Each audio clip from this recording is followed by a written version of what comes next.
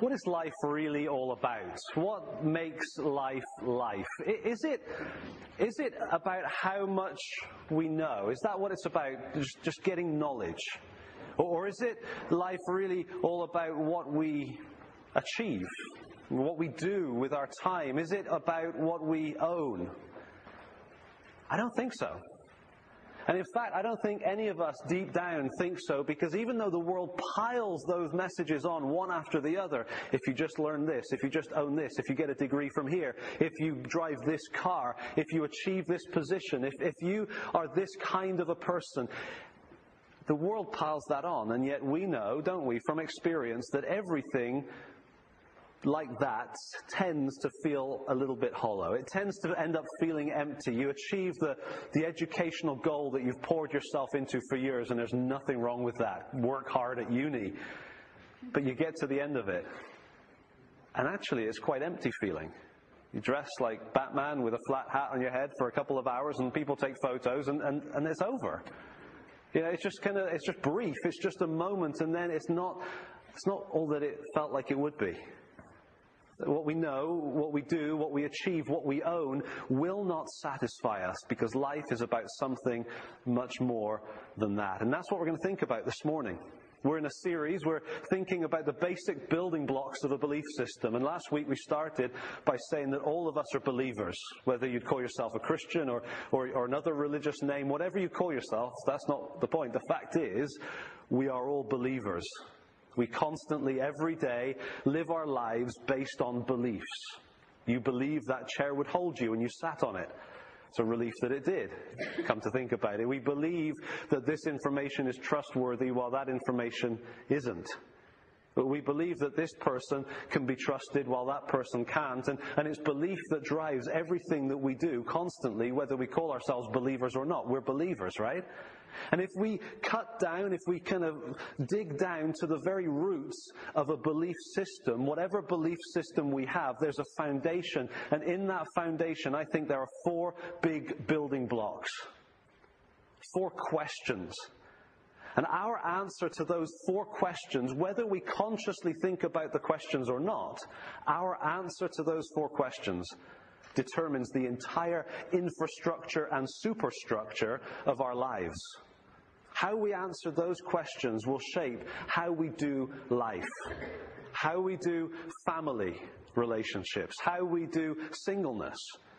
It will affect how we do work, how we do unemployment, how we do church, how we do ministry. Everything that we do, everything that we live, we're living out a belief system that at its foundation is built on 4 basic building blocks. And so last week we started with the first one. Anyone remember what the first question was? Which God? Thank you, Adrian. Which God is God? Is God God? And if it is God that's God, then which God is God? And if it's not God that's God, are you saying that you're God? I mean, there's the God question is a big one for everyone. And which God is a huge question, especially when in our culture I think we've got a little bit complacent because of our Christian heritage. We just kind of assume if someone's talking about God and maybe using the word He, then they must be talking about the same God that we talk about because, of course, that's God. But biblically, you don't find that kind of looseness about God. Biblically, which God is always a big issue. And so, which God people believe in or which God people don't believe in is a massive question. And so what we did last week was I decided, you didn't have much choice, but I decided to use Paul's missionary journeys and use those as a sort of a seedbed for our study, if you like, for a place to root ourselves for these 4 weeks. And we watched Paul in action, first of all with Barnabas going to Lystra, and then with nobody on his own going to Athens. First journey and second journey. Why Lystra? Why Athens? Because in both places, Paul was speaking to a group of people who were not Bible trained, hadn't been to Sunday school. They hadn't seen flannel graph boards. They hadn't read Bible storybooks. They did not know the basics of the Bible. And in both cases, Paul begins his presentation of the gospel by answering the question, which God is God? And in both cases, he presents a very specific picture of God. He talks about the living God, the God who gives life, the God who is generous, the God who is patient, the God who is kind. In Athens, where there's more development, there's more time and more detail, we're told that he preached Jesus and the resurrection. And we're told that God orchestrated things so that people would seek him and find him. But this isn't an open-ended invitation forever, because one day Jesus is coming back to judge. And so there's a time frame in which the invitation is open. And so Paul preached that message in Lystra. He preached essentially the same thing in Athens, and he was answering the question of which God is God. There are a couple of things that we noticed in Acts 17 that I just want to go back to really set us up for today. You remember he was speaking to this group. You can turn to Acts 17 if you like, because we will be reading from it again. He's speaking to this group of philosophers, Stoics and Epicureans, and we talked about the differences, and we're not going to get into that again. But here was a group of people who were self-confessed intelligent. All right? They were bright. They were thinkers. And I know for most of us, we haven't studied philosophy. We tend to kind of pull back from self-confessed intelligent philosophers. You know, we sort of go, oh, they're intimidating. But actually, don't take this the wrong way. In one sense, we're all philosophers. In as much as what they were doing was they were thinking about reality to the best of their ability. They didn't have any outside help. They didn't have any revelation, so actually we're better off than them. But they were thinking to the best of their ability and trying to make sense of things. And so Paul is engaging people who already had a view of God.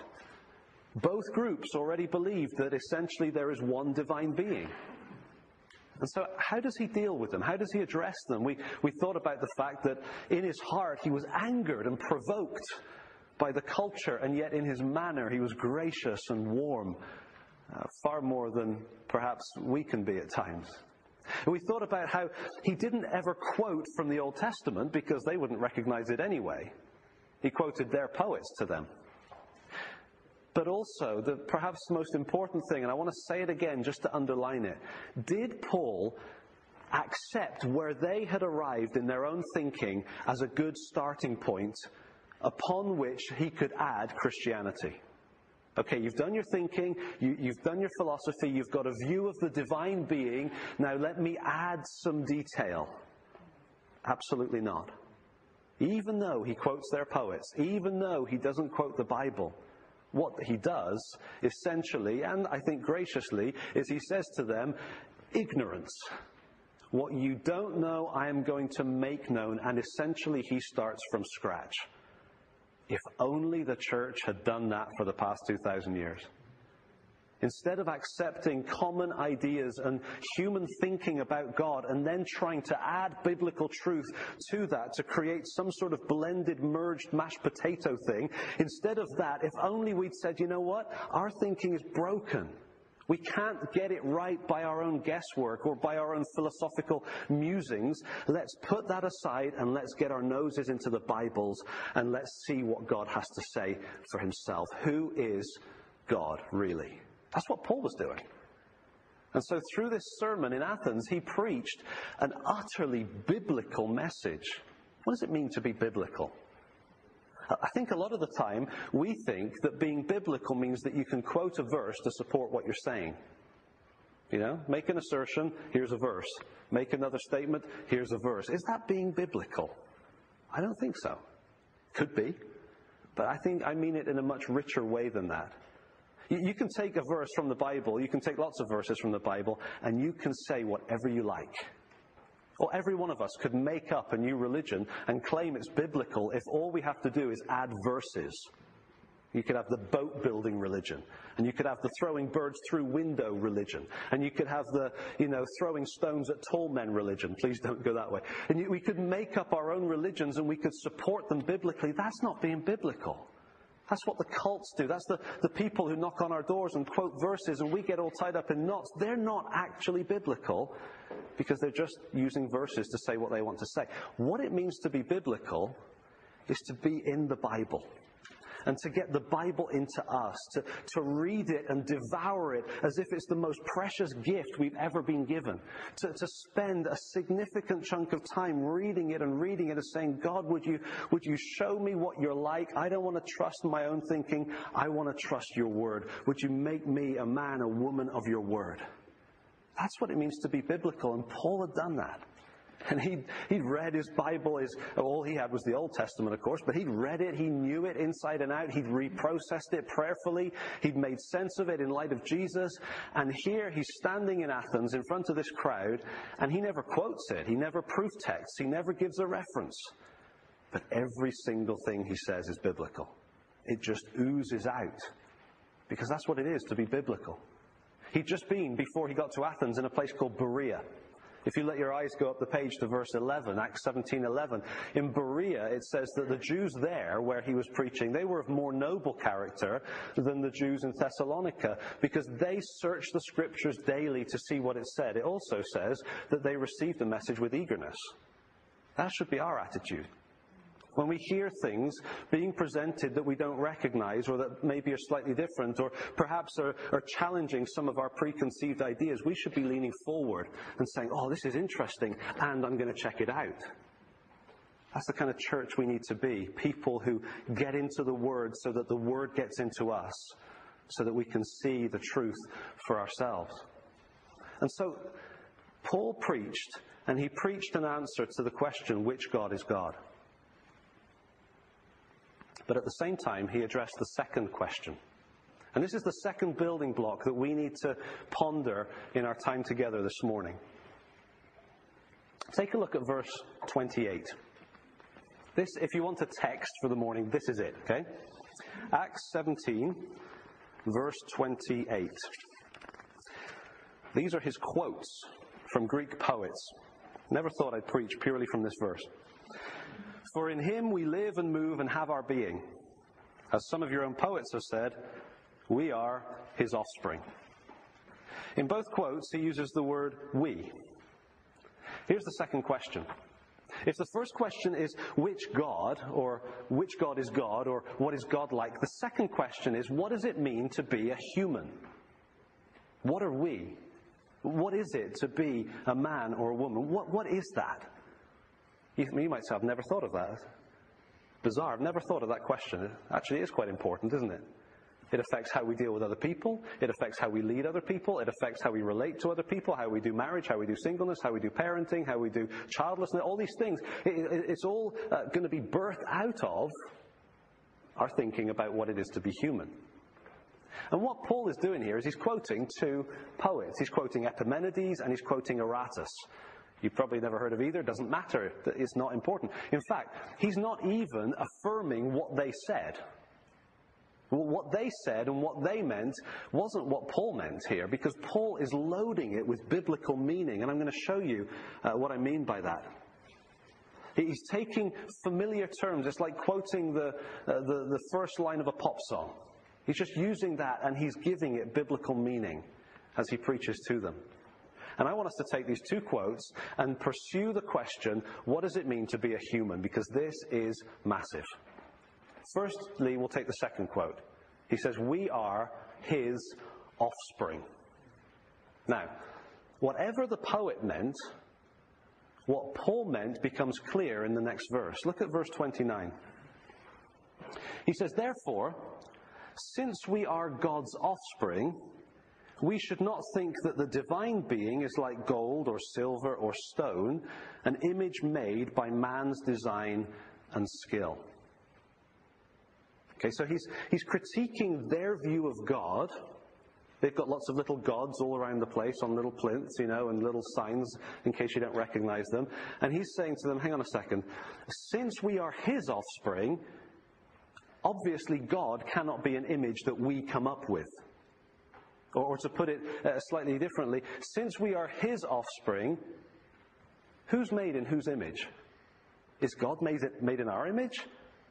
Or are we made in his? You see, the language of image that Paul brings out here, if we knew our Bibles, it would trigger a passage. What does it mean, the image of God Made in our image or us made in his? Anybody got a Bible passage where that thought seems kind of big in the Old Testament? Sorry? Ten Commandments? You can go back deeper than that. Dig deeper. Genesis, let us make man. Yeah, let's go to Genesis 1, because I think with Paul's language of the image, don't make images of God. That's where the Ten Commandments piece is absolutely on target. But is God made in our image? Implication, no, we're made in his because we are his offspring. We have to go back to Genesis. Genesis chapter 1, funnily enough, page 3. I don't quite get that.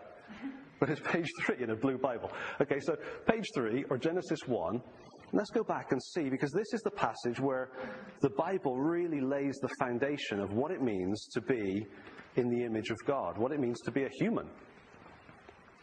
Genesis 1:1. In the beginning, God created the heavens and the earth. And the earth was without form, and darkness covered it, and the Spirit of God hovered over the deep. And God said, let there be light. And then for the next 25 verses, it just seems to spill from one thing to the next. It's a wonderful, powerful passage describing, I believe, very accurately that God created everything and how he did it. It was by his word. And in days 1, 2, 3, setting the stage. In days 4, 5, 6, putting the creatures into that stage that he'd created. And he comes to the end of verse 25, and you've got this amazing, abundant creation. And then comes the pinnacle, the climax of it all. Verse 26, then God said, let us make man in our image. We're only 26 verses into the Bible, and already we've got some stuff to chew on, haven't we? We've got, in the first couple of verses, we've got God creating the heavens and the earth, and we've got the Spirit of God. Now, is God the Father or the Son, or both? You choose. It's definitely one or the other or both. And the Spirit in verse 2. So we've got potentially in the first two verses a reference already to a God who is Father, Son, Spirit, or just Father, Spirit if you want to hold back on the Son part for now. But either way, there's some sense of plurality there. There's some sense of diversity. And that becomes clear already in verse 26. After this creation where this God is abundant and generous. I mean, just think about it. The fish of the seas. God didn't just create a functional fish. We would do that, wouldn't we? It would be 8 inches long and it would be grey. Right? God didn't do that. He created all shapes and sizes and colours and just bizarre, sea, like horse things. I mean, just strange creatures, and octopus, and just this abundance. And the land creatures, we would have had some sort of sheep-sized robot. And God created giraffes and dogs and elephants and all sorts. And all the different fruits and all the different seeds and all the different plants, and every one different and every leaf different. What kind of a God does that sort of creation spring from? It's got to be a God who at his core is generous and giving and creative and maybe diverse, not just singular.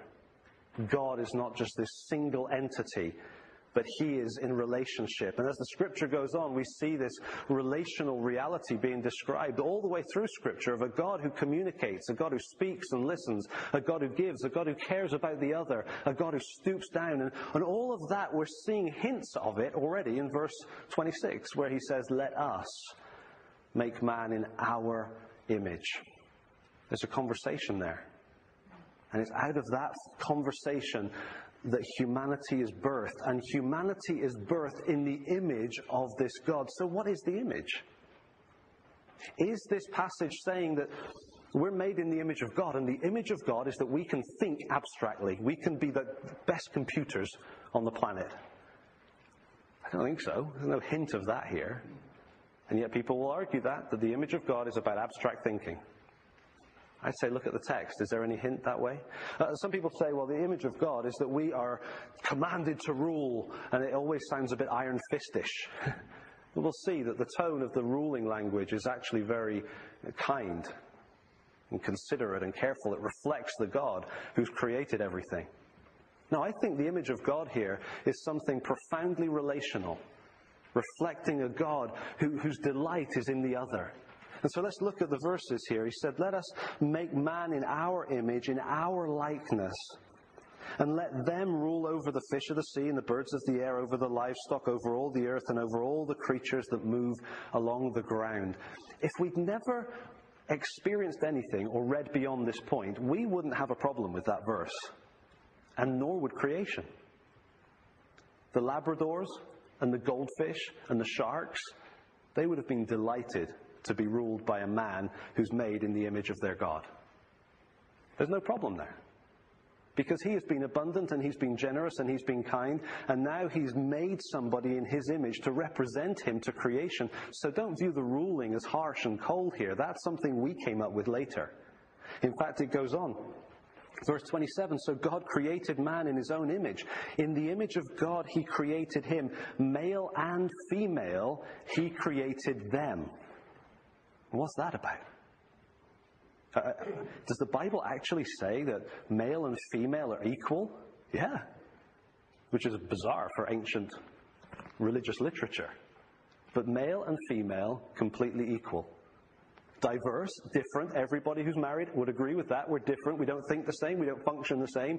Praise God for that. But we're equal. Equal and different. And somehow it's in this diversity and unity of man and wife that we really see the image of God in all its fullness. Now, don't mishear me. I'm not saying that if we're single we don't have the image of God. We do, because we're still relational as single people. But there's a picture implicit in husband and wife that is reflective of the very nature, the very image of God himself.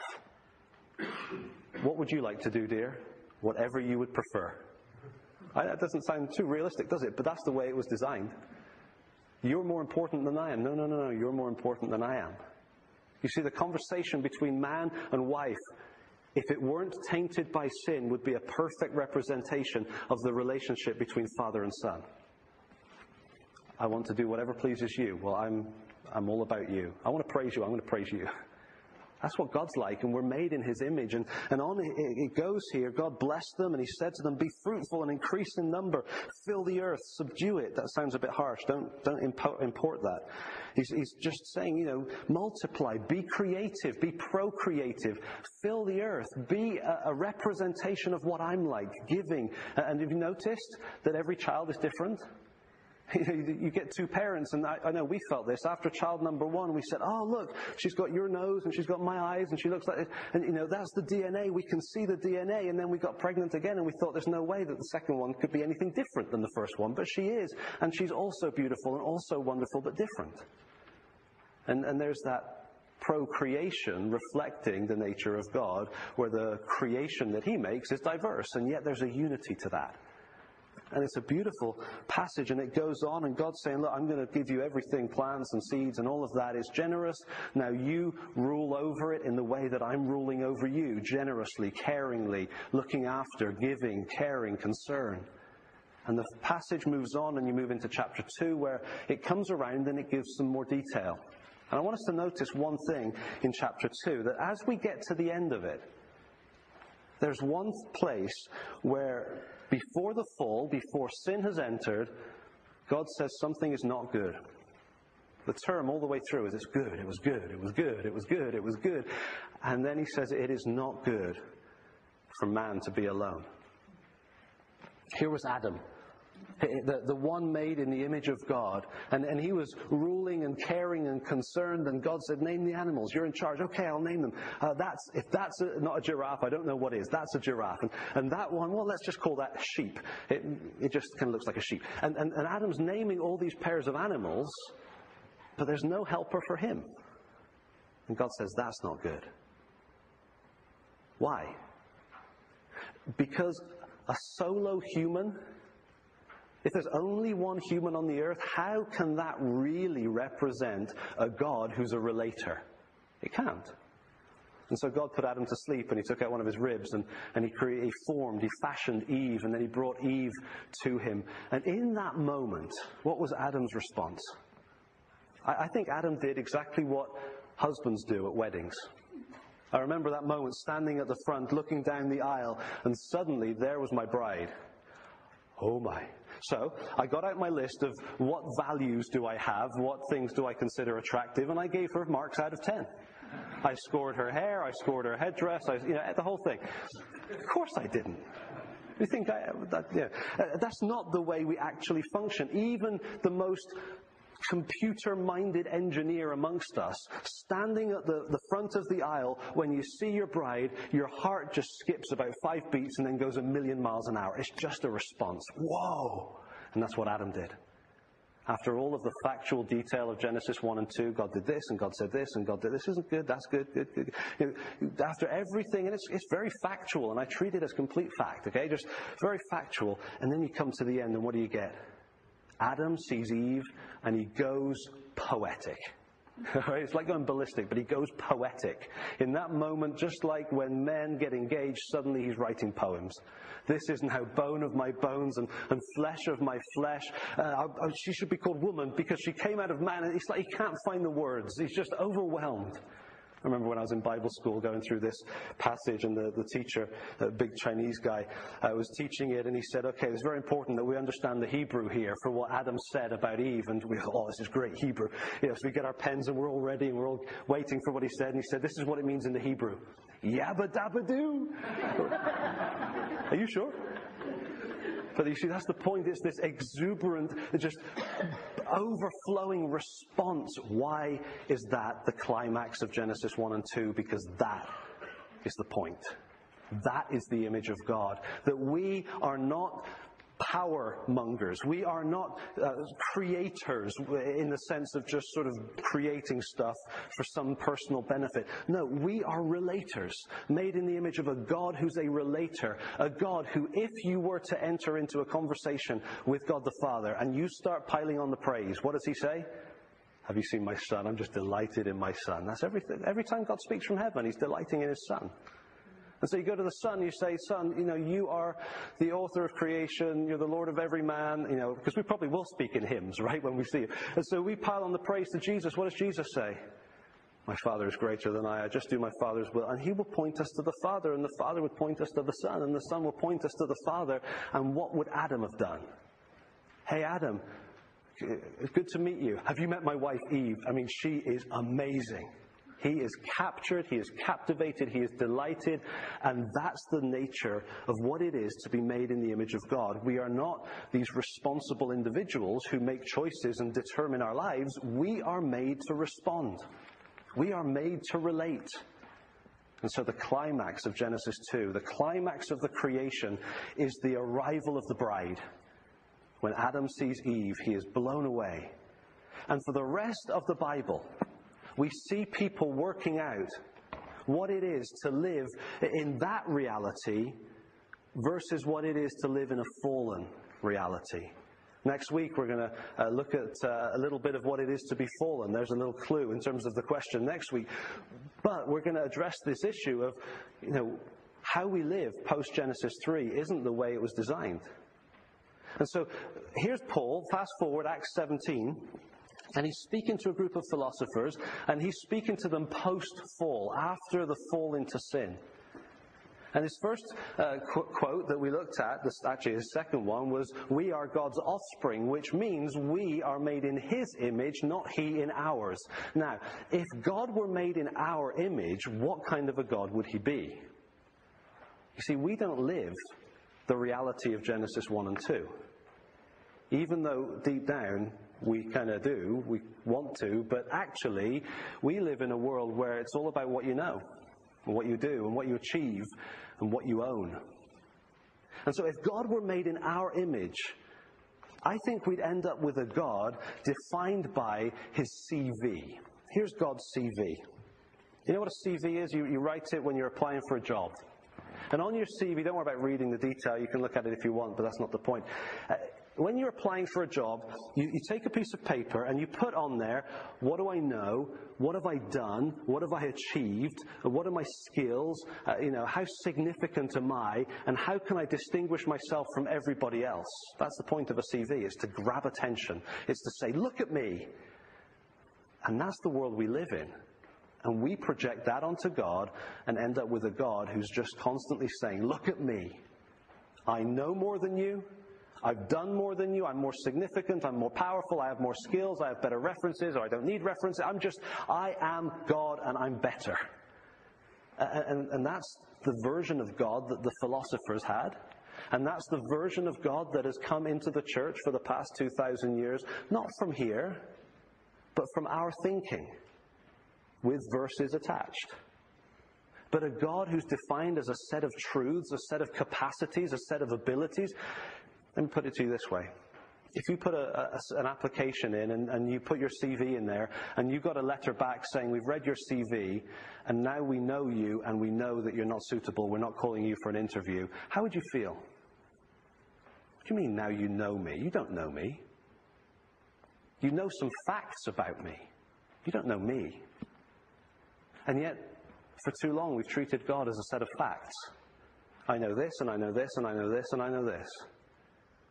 And we think we know Him. We don't. We know about Him.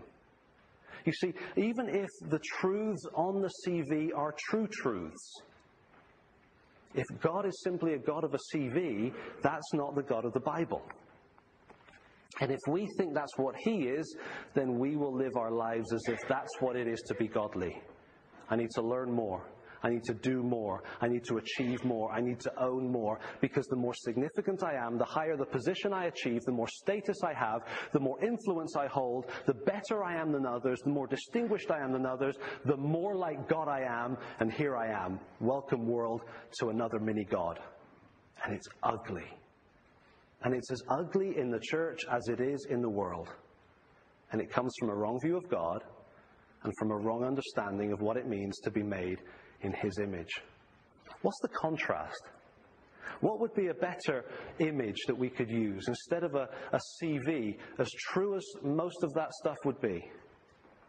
I think we need to go back to Genesis 1 and 2 and come back to the reality of a family portrait. Now, forgive me for using my own family because I couldn't find another picture big enough, but a family portrait is very different than a CV. A CV says, these are the facts, this is my significance. A family portrait says, here are the people I'm connected to. These are my relationships. Have you noticed that you can achieve everything to get the ultimate perfect CV? Maybe you've tried it, maybe you've seen other people try it. But when people try it and they achieve it at the expense of family, at the expense of friendship, it's always so empty, isn't it? That's where you get that 50-year-old executive who's just been voted as the new CEO and given a six-figure bonus and told that he can drive whatever car he dreams of and he's got it all, but he's got nothing. He sits at the big empty table drinking himself into oblivion because his wife is gone and his kids are gone and his friends are gone, and it all feels so empty because we're not designed to live for that. We're designed to live for that. Even in singleness, the connections as friends. Even in childlessness, the pain of that, of course, God understands. But even without children, being able to care and love and give, the richness of humanity in our life comes from relationships. And God invites us to relate to Him, and that's what life is. Because that's what He is. He's more concerned about His Son than He is about you celebrating how much He knows. He's more concerned about the bride of His Son than He is concerned about you being able to tell Him how much power He has. And so look at what Paul says in Acts 17. In verse 28, the first quote from Epimenides, he says this, "For in Him we live and move and have our being." And actually the poet, he would have meant by that, since God is everywhere, He's really close, and since He's everywhere, He's in this chair, and He's in this table, and He's in this wall, and He's in that tree. Since He's everywhere, He's kind of the ultimate resource in which we live, which actually is right over here. God is a resource figure, giving us benefits. But Paul fills it with new meaning. And through this message, and through the verses surrounding it, he's saying, no. It's in Him that we live. It's in relationship to Him that we have our being. That's what it is to be alive. Notice what he says back in verse 26, 27. God has providentially orchestrated all the details. Why? Verse 27, He did this so that men would seek Him and perhaps reach out for Him and find Him. And then you come down to verse 30. After the reference to the whose image is God made in, verse 30, in the past, God overlooked such ignorance, but now he commands all people everywhere to repent. Repent. Such a critical word. I wish we would understand it. Repent. Do you know what repent means? It means to turn. It means to turn. You go in one direction and you turn and you go 180 degrees to the other way. Complete turnaround. And God commands people everywhere to repent. Repent of what? Repent of sins and turn to doing good? That's not what Paul's talking about here. He's talking about making God in our image.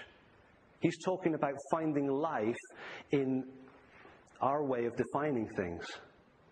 And here Paul's saying repent. Repent of what? Repent of treating God and human life like it's an exercise in building a CV. Stop trying to be significant and turn 180 degrees to a God who wants you to be part of his family.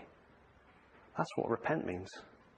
It means to turn from doing things the wrong way, living things the wrong way, by the wrong values, wrong view of God, wrong view of what it is to be human, and turn to a God who's got his arms outstretched to welcome us into his embrace. He wants that we would seek him and find him, because that's the kind of generous, kind, patient God that he is.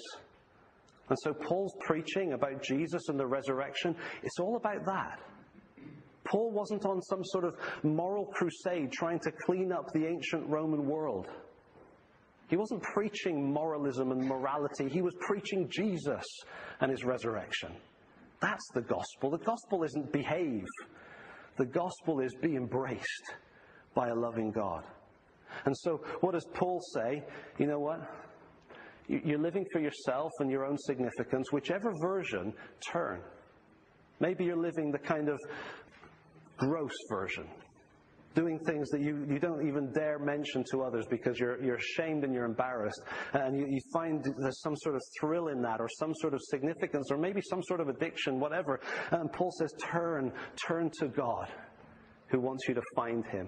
Or maybe you're building a CV in the world's eyes, trying to be significant and impressive and the most educated and the most powerful and the most influential. And Paul's saying, turn from that and turn to a God who wants to embrace you. And maybe you're building your CV in Christian world.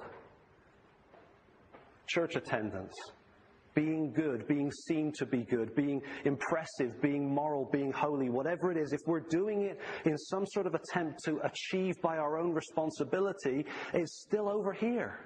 And Paul's saying, no, turn, repent, and come to the holy God who loves you and discover in his embrace, in his family, what true transformation is. And we'll think about that more next week. Repent. So important. Because life doesn't consist in CVs. Life is not about what you know, and what you do, and what you achieve, and what you own. Life is not about how much position you can get, or how much influence you can have, or how much people look to you. It's not about that. Life is not about what we do, what we know, what we own, what we achieve. Life is about who we know. It's about being in relationship with a God who designed us in his image, to enjoy relationship with him, to love him because he loved us first. And that's the gospel. That's what Jesus came to achieve, to call us all away from a God of the CV, made in our image, and to come back to the God in whose image we are made.